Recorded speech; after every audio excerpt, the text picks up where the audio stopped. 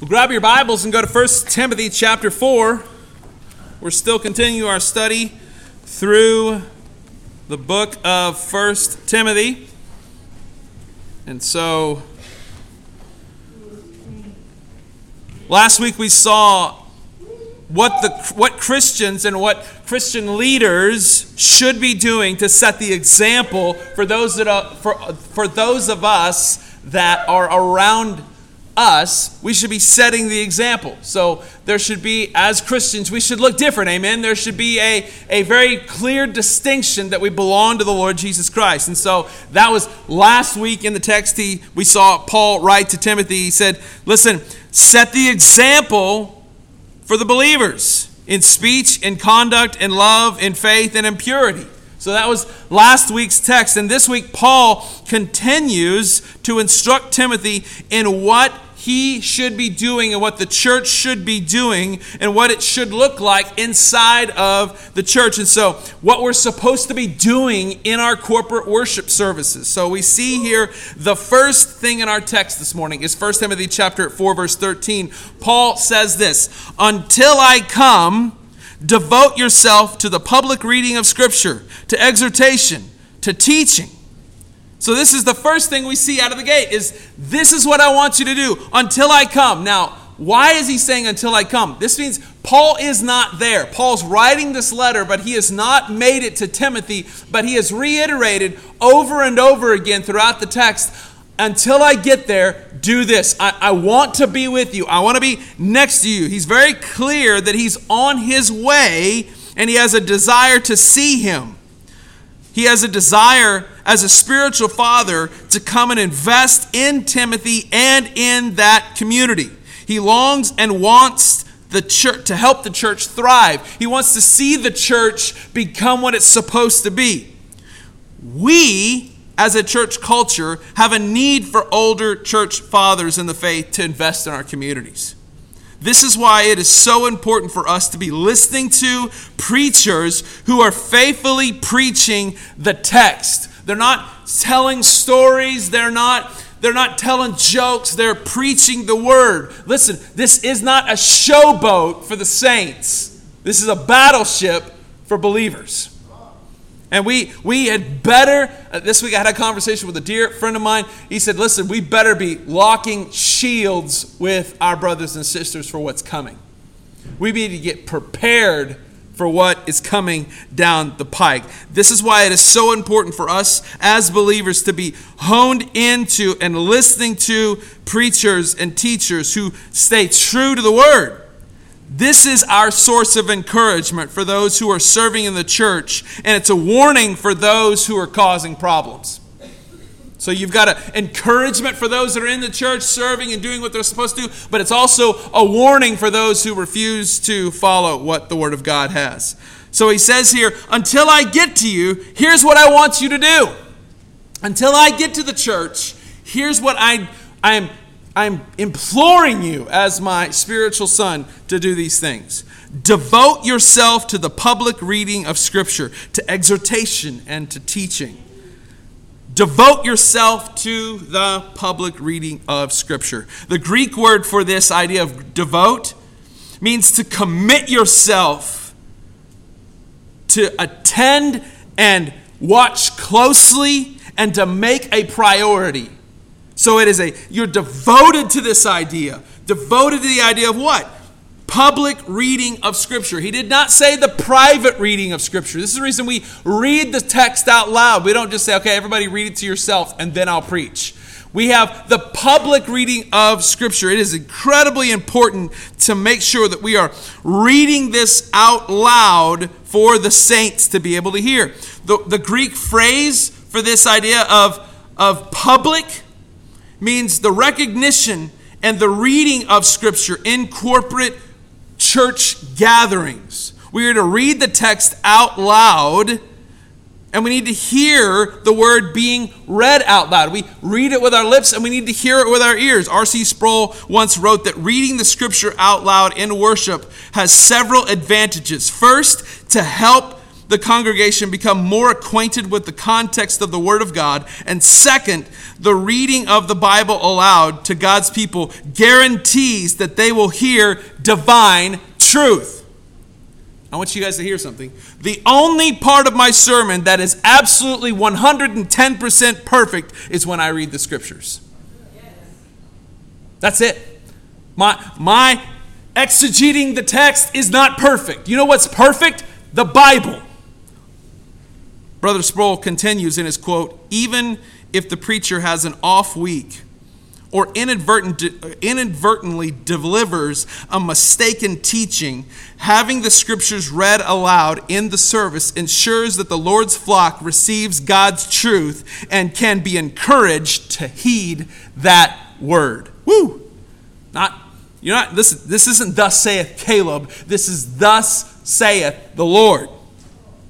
So, we also see in the Old Testament that the reading of the text out loud was something that caused men and women to truly see God for who he was. In Deuteronomy chapter 31, starting in verse 10, he says, "And Moses commanded them at the end of every 7 years at a set time in the year to release, at the release of the Feast of Booths, when all Israel came to appear before the Lord, your God, in the place that he will choose, you shall read the law before all Israel. And in their hearing, assemble the people, men, women, little ones, the sojourner within your towns, that they may hear and learn to fear the Lord your God, and be careful to do all the words of the law. And that their children who have not known it may hear it and learn to fear the Lord your God as long as they live in the land that you are going over the Jordan to possess." So even the small children, this is the reason I am pro having kids in service. You say, well, what if they're noisy? Praise God. Praise God.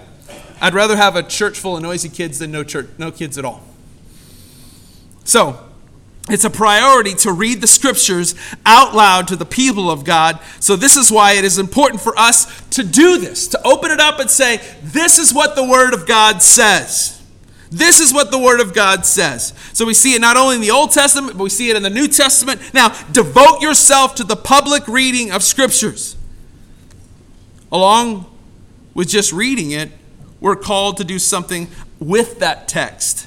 We're to devote ourselves to the exhortation and to teaching.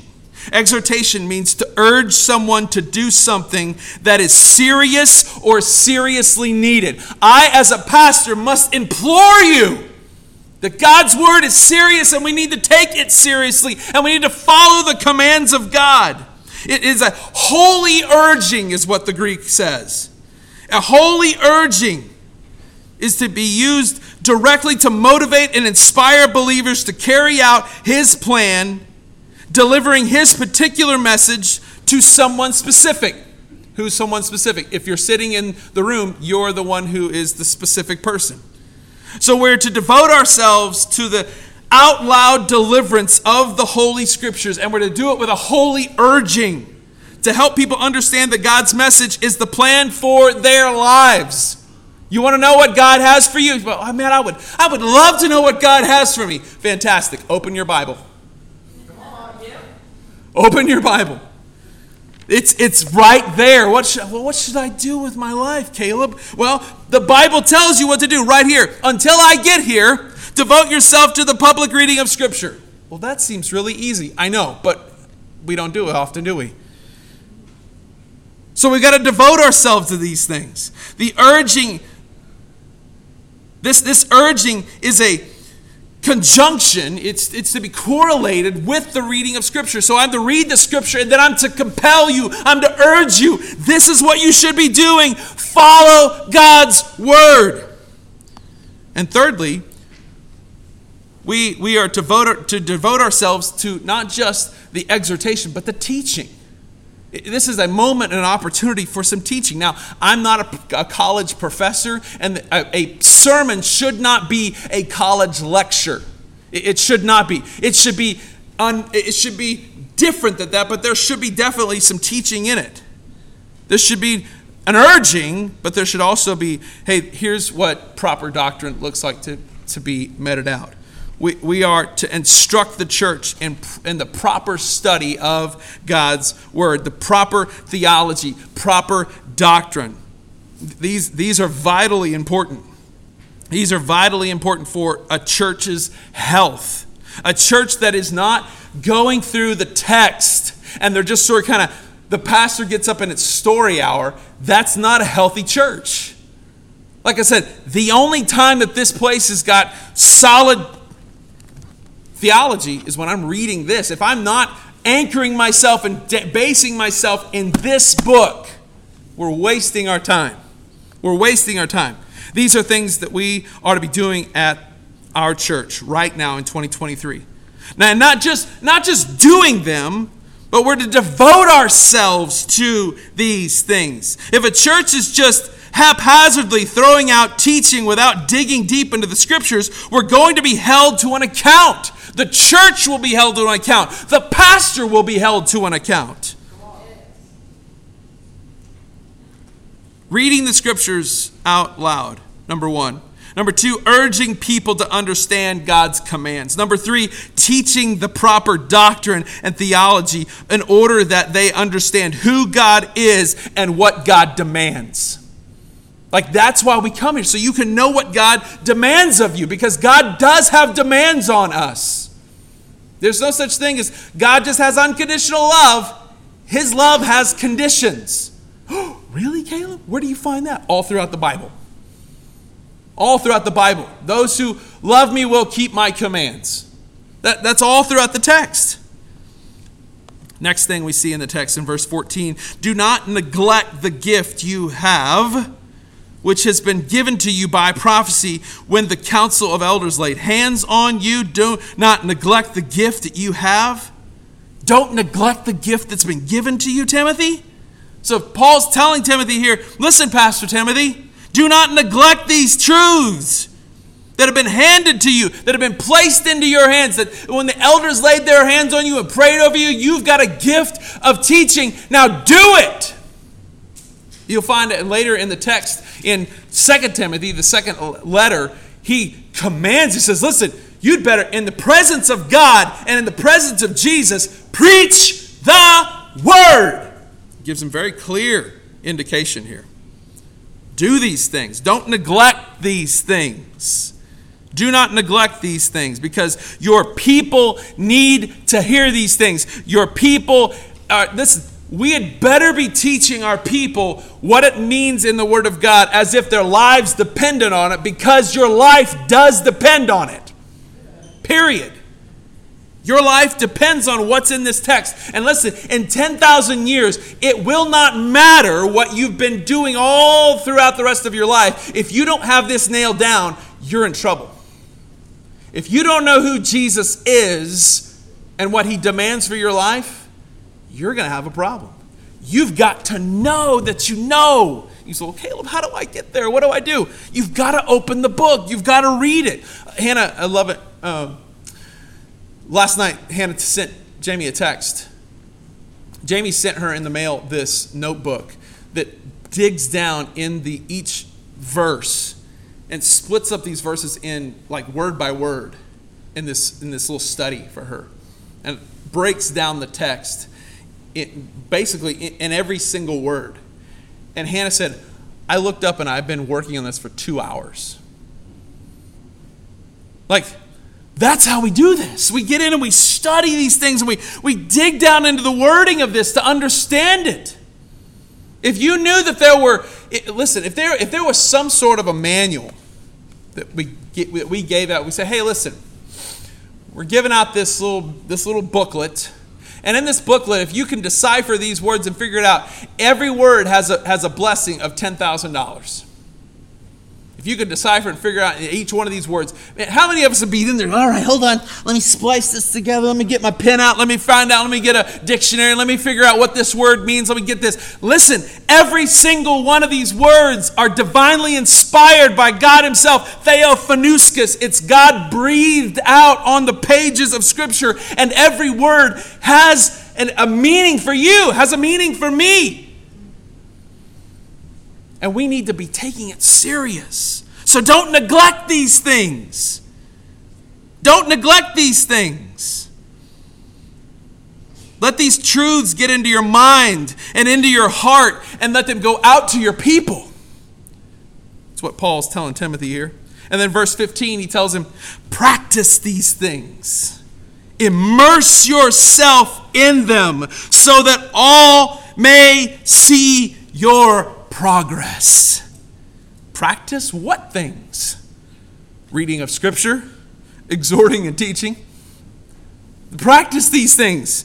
Well, Caleb, I'm not very good at it. Well, what's that old adage? If you're not good at something, go practice. Like, Lane's here. Lane, you've been playing ball?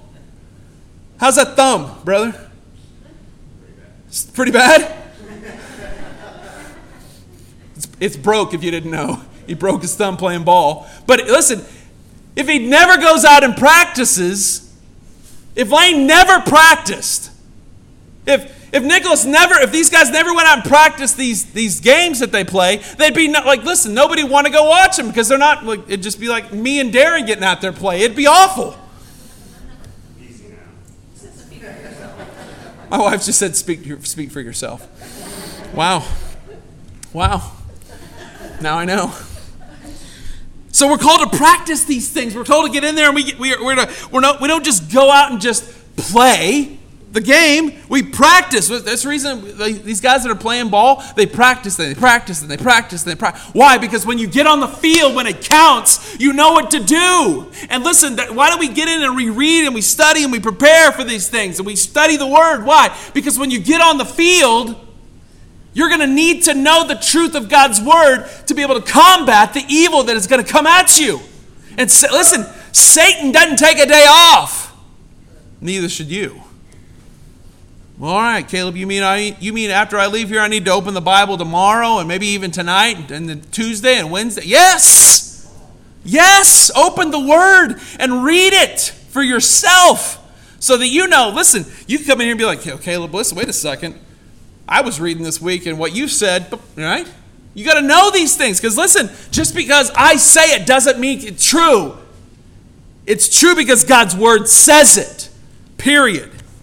So practice these things. Practice reading Scripture. Practice looking it over, dissecting the theology. That's the important thing. What do you say next? Immerse yourself in these things so that they may all see your progress. You go all in. Immerse means to cover yourself in, just to overflow, like you just literally, you get it, like I think of a swimming pool.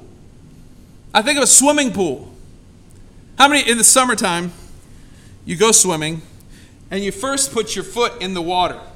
It may be just, as I've gotten older, I used to just dive in and just jump in. As I've gotten older, I take the stairs in. Amen? Can I get an amen from somebody? All right, got a couple. As you step in to the water, sometimes, anybody? Oh, that's cold. Oh, it's cold, right? It's a shock to the system. When you first get into the Word of God, it may shock your system because it is countercultural to what your nature wants. Your nature wants to gratify its sinfulness. And God's Word says, pursue holiness, not unrighteousness. And we're like, oh, it says love your enemy. Oh, I don't want that one. I don't want that one. Do good to those who persecute you. Oh, man. Worship the Lord your God with everything in you. Love the Lord your God with your heart, with your soul, your might, everything about you. Every fiber of your being must love the Lord your God. So, immerse yourself as you get into the swimming pool. After you've been in it a little bit, it starts to feel normal, right? You're like, oh, this is nice. I like this. As we begin to immerse ourselves in God's Word, we begin to feel different. We begin to see the world differently, and it's not shocking. But now listen, the world may think you're weird. And I heard this week, Steve Lawson said, when the world stops thinking you're weird, you've no longer stand on biblical truth. The world should think you are a little bit different. They should think you're a little bit odd. because we are countercultural. We are not of the world. We are alien. Everybody's talking about aliens. You're looking at one. If you're a believer in Christ, you are not of this world. You're an alien. You're different. They should look at you like a green-headed, just weird-eyed dude. They should look at you crazy. What do you mean, love your enemies? What? You're supposed to get even. No. You're supposed to bless them. Shut up and take your blessing. I'm going to stick to my notes. You've got to immerse yourself. Go all in. And listen, I can tell you right now, you can never outdo God's word. You cannot get to a point where you say, well, you know what, I've read enough Bible. Then you're not reading it correctly. You will never, listen, if you live to 70, 80, 90, 100 years old, you will not be able to plumb the depths of Scripture in that length of time. There is enough information, enough truth that you have a lifetime to dig into this thing, and you won't even touch half of it. Whew. Don't be like so many in other churches that skim the surface. It's time for us as believers to go deep to see what God has for us. And why do we do this? So that they may see your progress. People should see your progress in the faith. If you're too busy to get deep with God, you need to trim some of the other things out of your life so that you can go deep with God. And I can promise you, there will be a day where you will regret doing all of the other things you're doing and you've neglected God's word. You've neglected God's word. Well, Caleb, you don't understand. I've got this, I've got this, I've got this, I've got this. Trim some of that trash out. Get rid of some of that stuff. People in your life should see progress in your spiritual growth. They should know that something is different and that you're maturing in your faith. That's what should be going on. And if you're immersing yourself in God's word, it literally will transform you into a different person. You will change. You will chase after things that the rest of the world says, "What? Wait a second. Why are you doing what you're doing?" Because I've been bought with a price. Christ died on the cross and he bought me with his blood. So I am all in. I am all in. I'm going to follow him till the day I die. And then verse 16. It says, keep a close watch on yourself and on the teachings, on the doctrines that you have. Persist in this. For by doing so, you will save both yourself and your hearers. So Paul's telling Timothy, persist in these things. Keep a close watch on your doctrine. Do not get squishy in your doctrine. Do not get jellyfishy in your theology. Don't turn into these weird, crazy TV preachers that are in it for the money and the fame. Because listen, last I checked, the guys in the book in here didn't get a book tour. They got a prison cell. And listen, you think, well, we live in 2023. We're modern, sophisticated. You mean you think that they're going to arrest preachers? Yep, they already are. There was a guy that got arrested during COVID for just doing what we're doing. They had a worship service. And the cops came in Canada and they arrested this guy. He got out last week. He's been in jail since 2020. What was his crime? He gathered and worshiped. He took God's word seriously and said, we will not neglect to meet together. And when they came to his door and arrested him, they actually arrested him in the street. They actually weren't even in the church service. He was in a street, and they arrested him in the street and took him and put him in prison. And he's been in prison. He just got out last week. Don't think that that's not coming for us as believers. So you've got to keep a close eye on your doctrine because, listen, that surface level jellyfish, evangelifishy junk that's out there isn't going to get us through the hard times. What's going to get you through difficult seasons is knowing and plumbing the depths of God's Word. Golly, I'm telling you, keep a close watch on yourself. And then persist in this. Because if you do so, what? You will save both yourself and your hearers. This means keep a very close watch and be ready, be ready.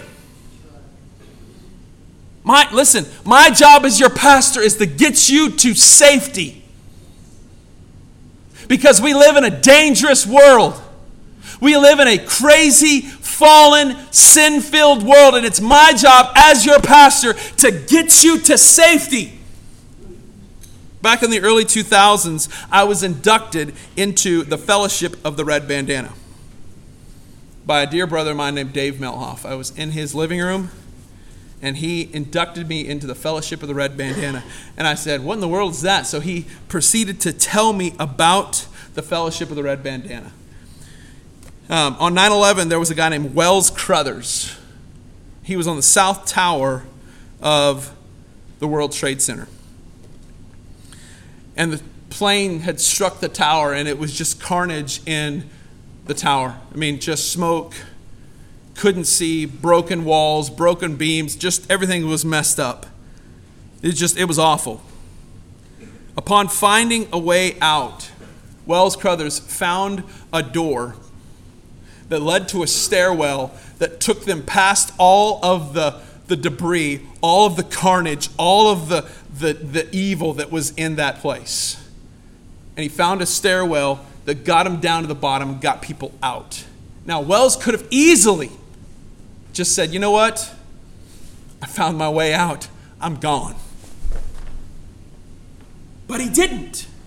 He pulled out his red bandana and he covered his face to keep the smoke and the junk out of his face. And he came back in, and the reports go like this. He came in and he said, follow me. I know the way out. I will lead you to safety. Then he led survivor after survivor after survivor after survivor into the stairwell and got them into the stairwell and said, go this way. As so many people were going down, Wells Crothers was going up to get people to safety. This is the challenge of this text. Keep a close watch on your doctrine. Do not have false doctrine in the pulpit because so many are being led astray. Be the man who says, I have found the way out, and the way out is in Christ Jesus alone. And we must implore people. I know the way out. I'll lead you to safety. I'll lead you to safety. Keep a close watch on yourself and on your doctrine. Persist in these things so by that you will save both yourself and your hearers. The challenge is we're looking for men and women who are willing to go up while everyone else is going down. To rescue men and women and lead them to safety, the safety of the cross of Christ. And the Fellowship of the Red Bandana is offered to men and women who are willing to train, serve, and make a sacrifice to engage every man and woman in America with the credible offer of Christ and to rescue and to grow in Christ. That's the challenge. Are you willing to study in such a way that if somebody needed to find a way to safety, the safety of Calvary's cross, would you be able to get them to that place? Well, I don't know, Caleb. Maybe. Oh, the harvest is ripe. There are men and women who in Cedarville, Kansas are going to hell. And what are we doing? Not even looking. This morning, so my plan originally, this is not my original bandana. My original bandana is tied to one of my backpacks that I carry, and it's a witnessing tool that I use when people say, why do you have, you part of a gang? No. Let me tell you about what this is. I'm part of a fellowship. I'm not part of a gang, I'm part of a fellowship. So I forgot that, as I left this morning, I forgot my bandana. So I pulled into the Family Dollar in Caney, Kansas. And I asked Susan if she had any red bandanas. She was at the cash register. She couldn't leave. I just started talking to her. Asked her how I could pray for her. She unloaded. I got to get to church. Well, I'm having church in the Family Dollar. Hold on. I'm looking at my wife through the window, and she's got to get the donuts to church. I know. Hang on. And she's unloading this stuff, and I said, and she goes, no one's ever asked how they could pray for me. I just need prayer for a lot of stuff. I said, can I pray for you right now? She goes, oh, yes, please do. All right, game on. If I'm picking this up, listen, I know how to get there. I know what to do. I know how to follow me. I know the way out. I can lead you to safety. I know the one who is the Savior. Keep a close eye on your doctrine. Keep a close eye on what you're teaching. Keep a close eye on what you're believing. Because it matters. It matters what you're teaching. It matters what you believe. Your theology matters.